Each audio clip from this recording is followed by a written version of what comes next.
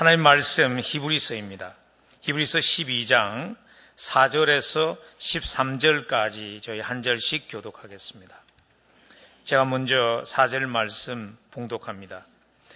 너희가 죄와 싸우되 아직 피 흘리기까지는 대항하지 아니하고 또 아들들에게 권하는 것 같이 너희에게 권면하신 말씀도 잊었도다 일렀으되 내 아들아 주의 긴계하심을 경히 여기지 말며 그에게 꾸지람을 받을 때에 낙심하지 말라. 주께서 그 사랑하시는 자를 징계하시고 그가 받아들이시는 아들마다 채찍질 하심이라 하였으니 너희가 참으면 징계를 받기 위함이라. 하나님이 아들과 같이 너희를 대우하시나니 어찌 아버지가 징계하지 않는 아들이 있으리요. 징계는 다 받는 것이거늘 너희에게 없으면 사생자요 친아들이 아니니라. 또 우리 육신의 아버지가 우리를 징계하여도 공경하였거든 하물며 모든 영의 아버지께 더욱 복종하며 살려 하지 않겠느냐. 그들은 잠시 자기의 뜻대로 우리를 징계하였거니와 오직 하나님은 우리의 유익을 위하여 그의 거룩하심에 참여하게 하시느니라. 무릇 징계가 당시에는 즐거워 보이지 않고 슬퍼 보이나 후에 그로 말미암아 연단받은 자들은 의와 평강의 열매를 맺느니라. 그러므로 피곤한 손과 연약한 무릎을 일으켜 세우고 너희 발을 위하여 곧은 길을 만들어 저는 다리로 하여금 어그러지지 않고 고침을 받게 하라. 아멘. 오늘 말씀을 전해주실 우리 양용희 교수님 3년 전에 오셔서 하나님의 나라 그리고 마태복음으로 저희에게 많은 은혜를 주신 그런 분이신가 아마 기억하시죠. 다시 오와주셔서 얼마나 감사한지 모릅니다. 우리 한번 크게 환영하고 박수하겠습니다. 주님 앞에 먼저 기도드리겠습니다. 사랑과 은혜가 풍성하신 우리 하늘에 계신 아버지 하나님, 오늘도 주님께서 저희들을 이 한자리에 불러 모아주시고 주님의 말씀 앞에 나아가게 하시니 진심으로 감사드립니다. 저희들이 읽은 이 본문 말씀을 통하여 하나님께서 저희에게 주시고자 하는 그 음성을 듣게 하시고 저희의 마음 문을 열고 주님의 뜻을 순종하고자 하는 결단이 있는 이 시간 되도록 주님의 성령께서 임재하시고 역사하시고 이끌어 주옵소서. 예수 그리스도의 이름으로 기도드립니다. 아멘. 오늘 아침 열린문 교회 성도님들을 3년 만에 다시 만나서 말씀의 교제를 나누게 되어서 저는 무척 행복합니다. 여러분들도 행복하실 수 있기를 기대하고요. 먼저 이처럼 귀한 기회를 허락하신 우리 하나님께 감사와 찬송을 돌립니다. 이번 한 주간 동안 목사님 말씀하신 대로 바이블 엑스포를 통해서 저희가 히브리서 말씀의 세계로 함께 항해 나아가고자 합니다. 오늘 아침에도 히브리서의 말씀을 함께 저희들이 읽었는데요. 히브리서 12장 4절부터 13절의 말씀을 살피며 단련하시는 하나님이라는 제목으로 하나님께서 오늘 우리에게 주시는 말씀의 교훈을 함께 나누고자 합니다. 모든 그리스도인은 살아가면서 하나님의 다양한 단련을 받습니다. 때로는 그 단련이 극심한 고난일 수도 있고 때로는 매일매일 감당해 나아가야 하는 힘든 일들일 수도 있습니다. 사실 지금 우리가 살아가고는 있는 이 세상 자체가 단련의 현장이다라고 해도 과언이 아닐 것입니다. 가정이 그러하고 직장과 학교가 그러합니다. 물론 누구도 단련을 즐겨하지는 않습니다. 하지만 운동 경기를 준비하는 선수에게 지속적인 단련이 필수적이듯이 믿음의 경주를 하는 그리스도인에게도 지속적인 단련은 필수적입니다. 오늘 본문은 예수님을 따르는 제자들이 직면하게 되는 단련의 문제를 다루어 줍니다. 그런데 성도들이 당하는 단련은 하나님의 무관심이나 무능력 아니면 불의함의 결과가 아니라는 사실을 분명히 밝힙니다. 그것은 오히려 그분의 아버지 사랑의 결과다, 아니면 표현이다 라고 말합니다. 이러한 하나님의 단련이 오늘 우리의 삶의 자리에 어떻게 나타나는지, 그리고 그러한 단련을 우리가 어떻게 받아 나아가야만 할지 오늘 본문을 통해 확인해 나아가고자 합니다. 먼저 4절부터 6절은 수신자들의 상태를 점검해주고 그 점검의 내용에 걸맞는 잠언의 말씀을 인용하고 있습니다. 저자는 그리스도인들이 받는 단련을 권투나 레슬링과 같은 격투기에 비유를 합니다. 4절을 보면 너희가 죄와 싸우되 아직 피 흘리기까지는 대항하지 아니하고 라고 말합니다. 성도는 단련을 받는 가운데 피를 흘릴 수도 있다는 점을 전제합니다. 하지만 히브리서 수신자들은 아마도 우리들 대부분처럼 아직 피를 흘릴 정도로 단련을 받지는 않았던 것 같습니다. 여기서 참고적으로 피는 예수님의 십자가 죽음에 비유되는 순교의 피를 지칭하는 것으로 보입니다. 바로 앞에 12장 2절을 보면 믿음의 주요 또 온전하게 하시는 이인 예수를 바라보자. 그는 그 앞에 있는 기쁨을 위하여 십자가를 참으사. 예수님은 십자가를 참는 연단을 단련을 받으셨다라고 했습니다. 그런데 십자가가 무엇입니까? 그 위에 달려 죽는 것을 의미합니다. 여기에서의 피는 바로 그 십자가의 피, 죽음의 피를 상징하는 것으로 보입니다. 아마도 히브리서의 수신자들은 이미 다양한 고난을 경험했지만 아직 예수님처럼 순교의 피를 흘리지는 않았던 것 같습니다. 이처럼 수신자들의 지금까지의 경험을 간단하게 기술하고 있는 저자는 이제 그들의 영적인 태도에 대한 책망 어린 질문 한 가지를 던집니다. 5절 상반절을 보면 또 아들들에게 권하는 것 같이 너희에게 권면하신 말씀도 잊었도다. 그런데 원문은 우리 개역 개정 번역과는 달리 하나의 질문, 수사적인 질문으로 표현되고 있습니다. 제가 다시 번역을 하면 그런데 아들들에게 주어지듯이 너희에게 주어진 권면을 너희가 잊었느냐? 사실 잊었다는 것을 전제하는 것이죠. 잊었느냐? 저자는 5절 하반절부터 6절에서 잠언 3장 11절 12절을 인용합니다.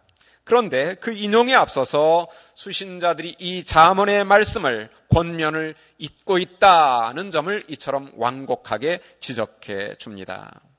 원래 이 권면은 잠언 저자가 자기 아들 한 개인에게 준 권면입니다. 그런데 히브리서 저자는 이 개인적인 권면을 하나님의 모든 아들들에게, 곧 우리 모두에게 주신 것으로 간주하고 있습니다. 이것이 바로 성경의 특징입니다. 한 개인에게 주신 말씀이지만 그 말씀이 온 교회 성도들에게 적용되는 그러한 의미를 갖습니다. 이어서 저자는 잠언 3장 11절 12절을 인용하고 있습니다. 우리 5절 하반절부터 6절에 이어지는 그 잠언 3장 11, 12절을 함께 읽어보도록 하겠습니다. 내 아들아, 주의 징계하심을 경히 여기지 말며 그에게 꾸지람을 받을 때에 낙심하지 말라. 주께서 그 사랑하시는 자를 징계하시고 그가 받아들이시는 아들마다 채찍질 하심이라. 5절에 보면 징계하다, 징계하심이라는 표현이 있는데 이 징계하다라고 번역된 그러한 그 표현은 파이데이아라는 표현입니다. 이 표현은 징계라는 표현보다는 단련이라는 의미를 갖는 것으로 보이는데요. 그런데 이 헬라어 파이데이아, 단련은 지적인 교육만이 아니라 생활 양식, 윤리, 정신 상태 등과 같은 여러 영역의 훈련을 포괄하는 그러한 단어입니다. 그렇다면 교회의 신앙 교육도 단순히 성경을 지식적으로 가르칠 뿐만 아니라 그에 걸맞는 가치관, 생활 양식 이런 것들을 훈련한 것까지도 포함한다는 것을 우리가 여기서 확인할 수 있습니다. 그런데 하나님의 단련에 대해서는 두 가지 상반적인 반응이 일어날 수 있음을 잠언 저자는 지적해주고 있습니다.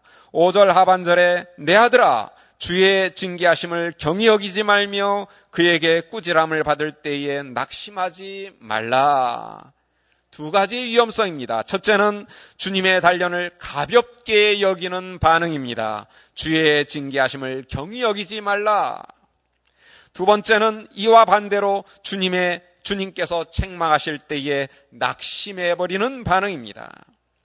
실제로 우리가 자녀들을 훈계하다 보면 이러한 비슷한 상황에 직면할 수 있습니다. 두 명의 자녀에게 동일한 훈계를 하는데도 한 아이는 부모의 훈계를 우습게 여겨서 자신의 문제를 고려하지 않는 그러한 경우들이 있습니다. 그런가 하면 다른 아이는 부모의 훈계를 너무 심각하게 받아들여서 아예 낙심해 버리기도 합니다. 바로 이러한 다양한 반응들 때문에 부모가 자녀를 훈계한다는 것이 참으로 쉽지 않은 일인 것을 우리는 잘 알고 있습니다. 하지만 이러한 극단적인 반응들은 부모님들이 기대하는 바가 아닌 것이 분명합니다. 하나님의 단련을 받는 우리의 반응도 마찬가지입니다. 이처럼 극단적인 그릇된 반응들은 하나님 앞에서 단련을 받는 우리 모두가 언제나 경계해야 할 반응들입니다. 자, 이제 6절은 하나님의 단련을 사랑하는 아들들에 대한 아버지의 사랑의 관점에서 설명을 하고 있습니다. 6절 상반절에 주께서 그 사랑하시는 자를 징계하시고 라고 얘기합니다. 아들을 진정으로 사랑하는 아버지는 아들을 엄격하게 단련하고 잘못에 대해서 회초리를 아끼지 않습니다. 우리도 자녀들을 믿음 안에서 바르게 양육하기 위해서는 종종 사랑의 회초리를 드는 것이 필요합니다. 물론 지나쳐서는 안 되겠지만 아이들이 무언가를 잘못했을 때 그것을 바로잡아주기 위해서 사랑의 회초리를 드는 것은 부모의 당연한 그러한 의무요 책무라는 것을 전제하고 있습니다.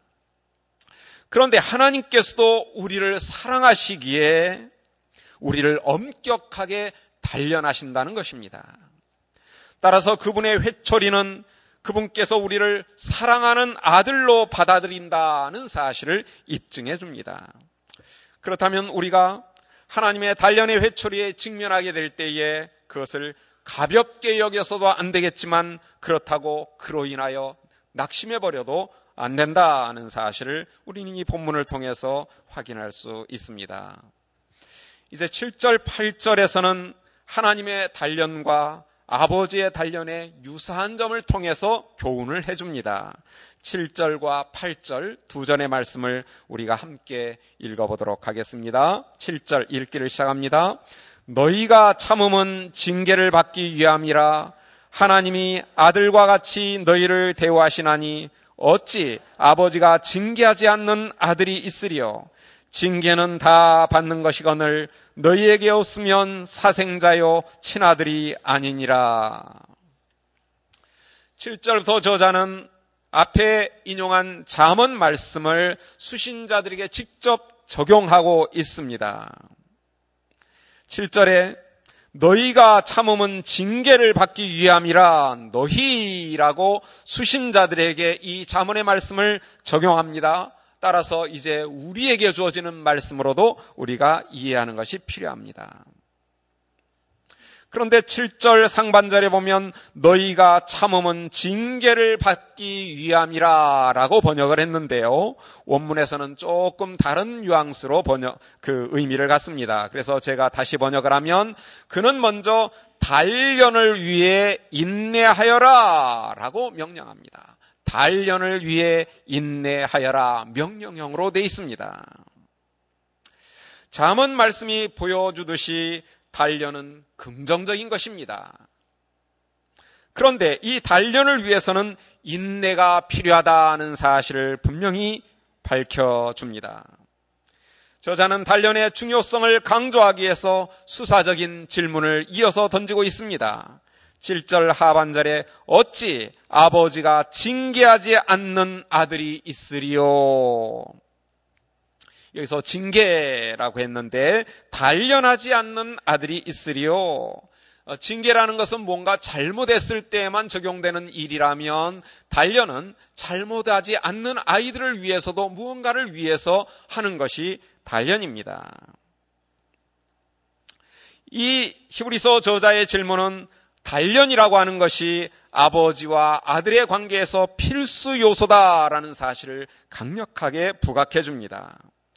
그런데 하나님께서는 수신자들을 아들들 같이 대하신다라고 밝힙니다. 따라서 그분께서 그들을 단련하시는 것은 지극히 당연한 일이라는 것이죠. 사실 하나님께서는 그분의 독생자 하나밖에 없는 진정한 아들이신 예수님을 그처럼 단련하셨고 그 결과 그분을 완전케 하셨습니다. 그리고 마침내는 그분을 지극히 높은 지위에 올리시는 그러한 목표를 이루십니다. 12장 2절 아까는 제가 읽었습니다마는 우리 같이 끝까지 읽어보도록 하겠습니다. 12장 2절입니다.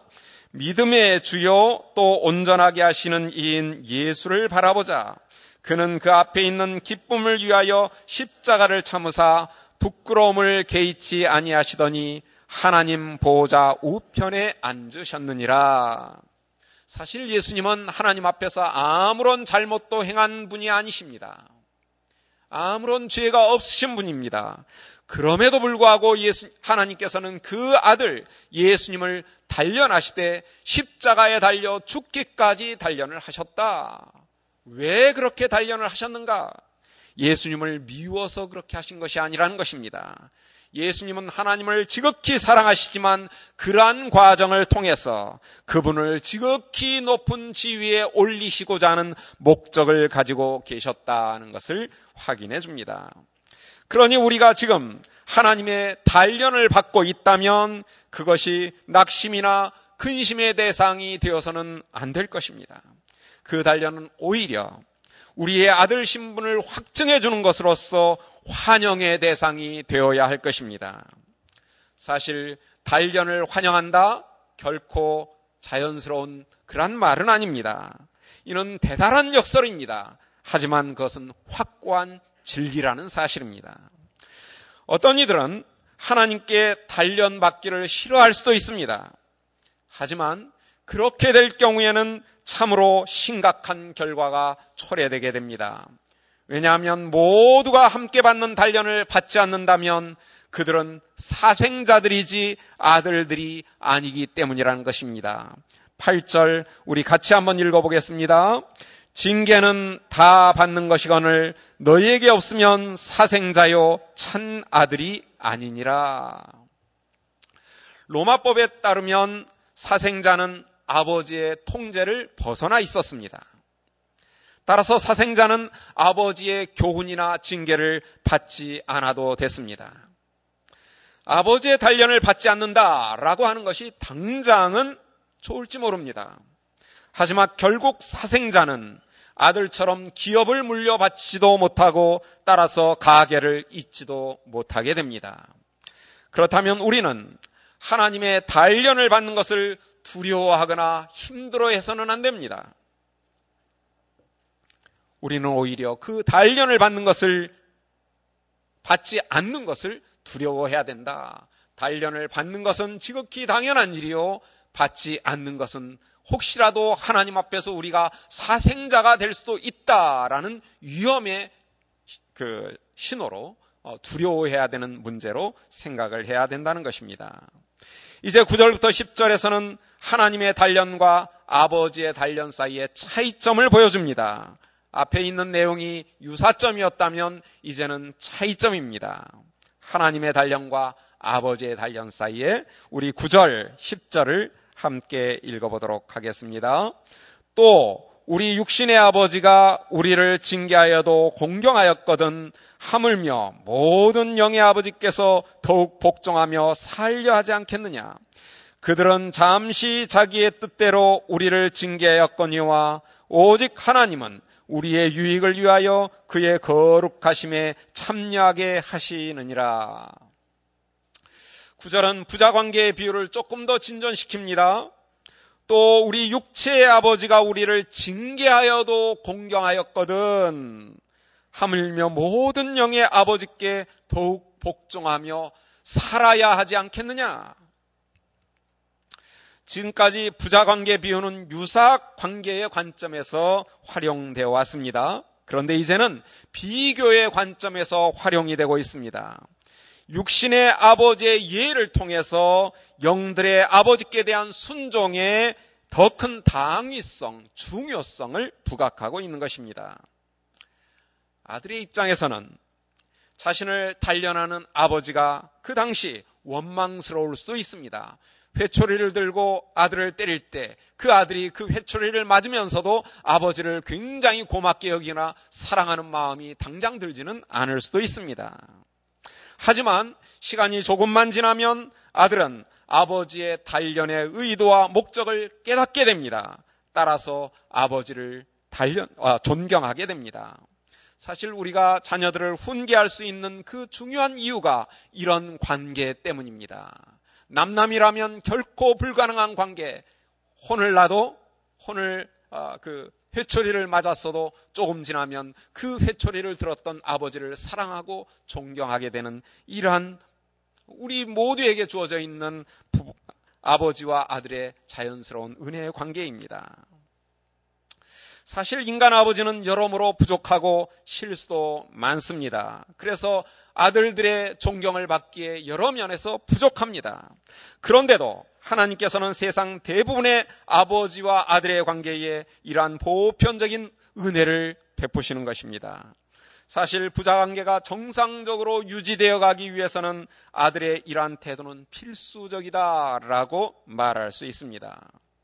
그렇다면 우리를 단련하시는 영들의 아버지, 곧 완전하신 하나님께는 훨씬 더 복종하는 것이 당연하다는 사실을 확인해 줍니다. 그렇게 함으로써 우리는 살아야 합니다. 하나님의 단련을 기쁘게 받아들이고 그분께 복종하는 것은 그리스도인들에게 더 이상 선택의 문제가 아니라는 것입니다. 그것은 다름 아닌 사느냐 죽느냐의 문제인 것입니다. 이제 저자는 육신의 아버지들의 단련의 성격을 10절 상반절에서 기술합니다.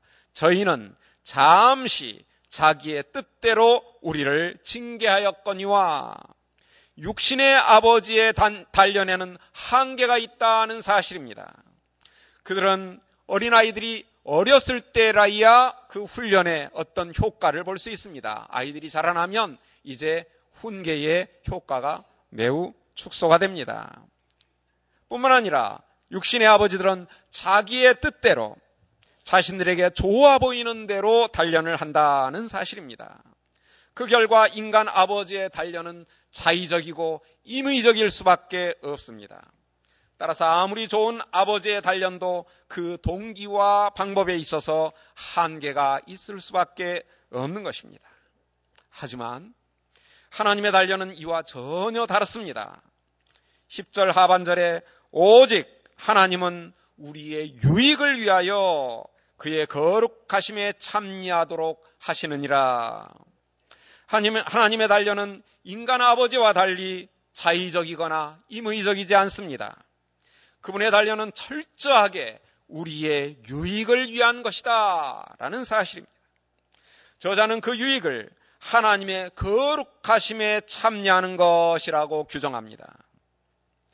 하나님의 단련의 목표가 여기에 있다는 것입니다. 그분의 거룩하심에 참여하는 것. 아들이 아버지를 닮는 것은 지극히 당연합니다. 따라서 그리스도인이 자신들의 영적인 아버지이신 하나님의 거룩하심에 참여하는 것은 마땅히 기대되는 바인 것입니다. 그런데 이 거룩함에 참여하게 하시려고 하나님께서는 단련을 활용하신다. 우리를 단련하신다라는 사실입니다. 이제 11절에서는 이 단련의 유익에 대해서 조금 더 자세하게 설명을 합니다. 11절 말씀 우리 같이 한번 읽어보겠습니다.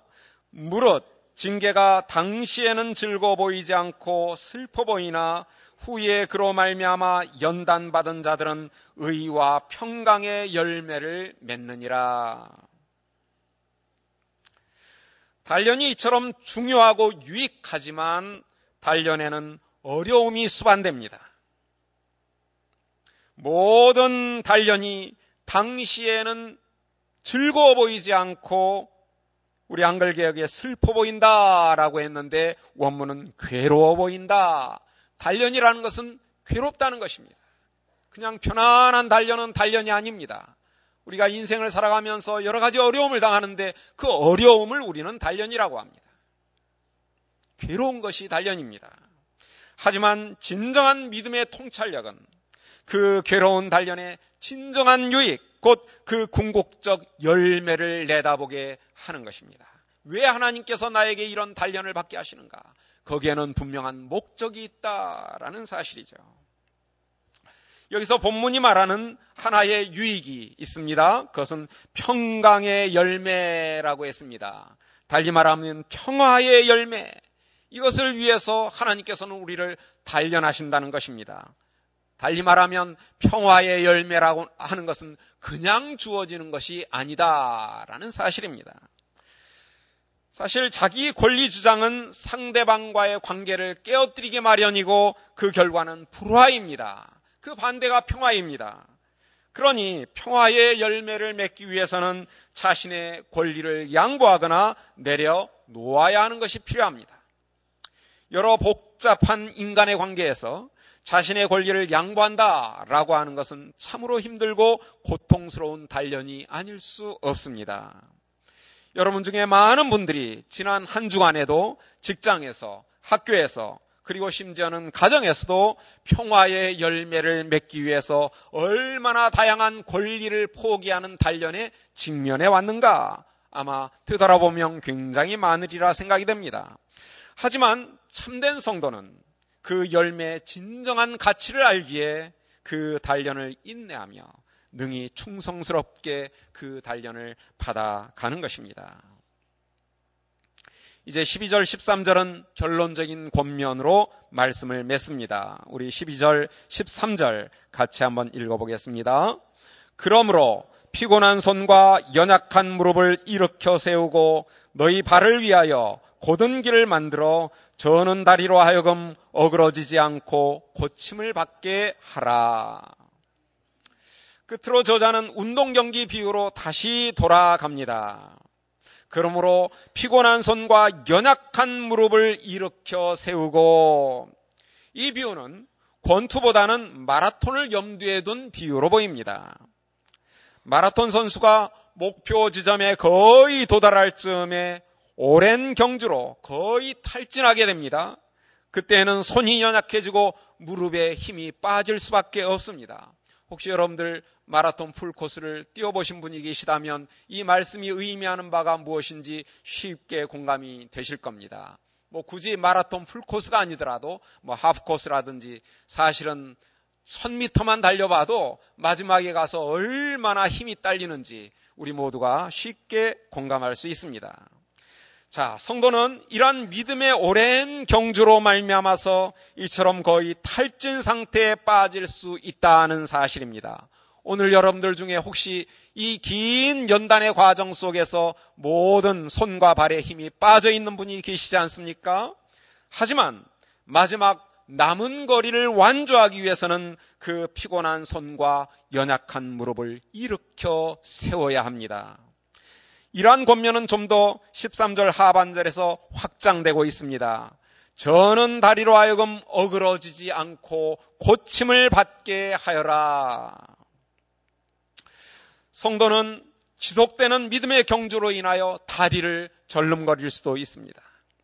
하지만 우리는 저는 다리를 곧바로 고침받아야 한다라고 권면받습니다. 마라톤을 완주하는데 저는 다리는 적합하지 않기 때문입니다.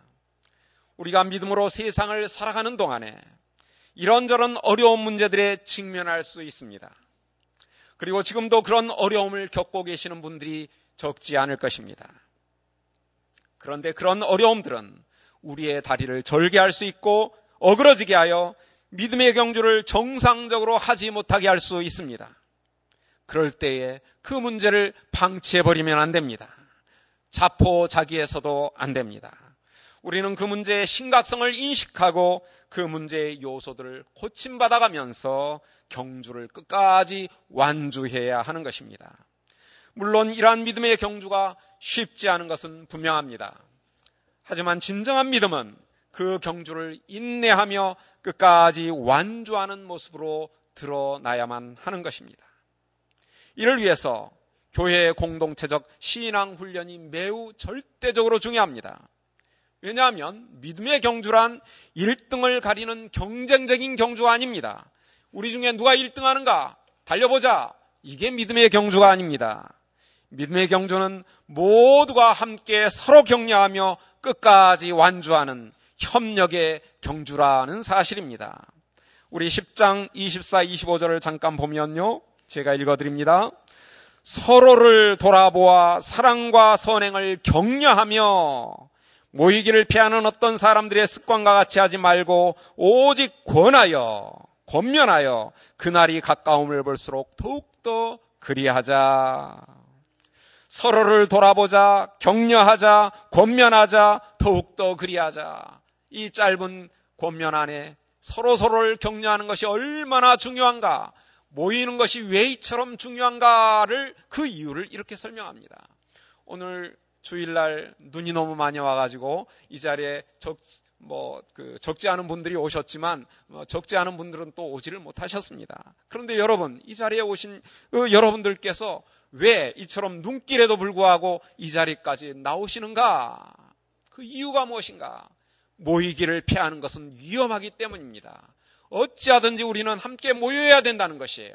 그런데 왜 모여야 되는가? 모여서 무엇을 할 것인가가 더욱더 중요합니다. 모여서 해야지 되는 것은 서로를 격려하는 것이다. 서로가 끝까지 완주하기 위해서 함께 격려하며 이끌어주기도 하고 밀어주기도 하면서 힘든 사람이 있을 때 함께 끝까지 나아가는 이 경주가 믿음의 경주라는 것입니다. 이러한 믿음의 경주에서 우리 버지니아 열린문교회 성도님들 모두가 서로 격려하고 협력하면서 우리의 믿음의 경주에서 모두가 다 한 분도 빠짐없이 끝까지 완주하는 승리자들이 되시기를 간절히 부탁을 드립니다. 다 같이 기도드리겠습니다. 우리를 사랑하시는 하늘에 계신 우리 아버지 하나님, 오늘 히브리서 말씀을 통해 하나님 아버지의 사랑의 원리를 깨우쳐 주시니 감사드립니다. 하나님은 저희를 사랑하시기에 저희를 단련하신다는 사실을 확인하게 됩니다. 저희 누구도 하나님의 단련을 즐기지는 못합니다. 하지만 저희가 다양한 단련에 직면할 때마다 그 단련을 피하려 하거나 무시하지 말게 하시고 그렇다고 낙심하지도 말게 하여 주옵소서. 오히려 그 단련들 가운데서 하나님의 사랑을 확인할 수 있는 신뢰의 믿음을 우리 모두에게 허락해 주옵소서. 저희가 믿음의 긴 여정에서 하나님의 단련으로 말미암아 지치지 말게 하시고 저희의 피곤한 손과 연약한 무릎을 일으켜 세우고 끝까지 달려가게 하여 주옵소서. 이를 위하여 서로가 서로를 격려하게 하시고 그래서 저희 열린문교회 성도님들 중 그 누구도 믿음의 경주에서 낙오하지 말게 도와주옵소서. 저희가 경주할 때에 저희보다 앞서가시고 하늘에서 저희를 응원하시는 예수 그리스도를 바라보게 하여 주옵소서. 저희의 긴 여정에서 성령님께서 함께 하시고 저희에게 인내와 힘을 더하여 주옵소서. 예수 그리스도의 이름으로 기도드립니다. 아멘. 이제는 우리 주 예수 그리스도의 크신 은혜와 하나님 아버지의 놀라우신 사랑과 성령님의 교제케 하심이 이 자리에 함께한 주님의 사랑하는 성도들과 저희들의 가정과 저희들의 일터 위에 이제로부터 영원토록 항상 함께 있을지어다. 아멘.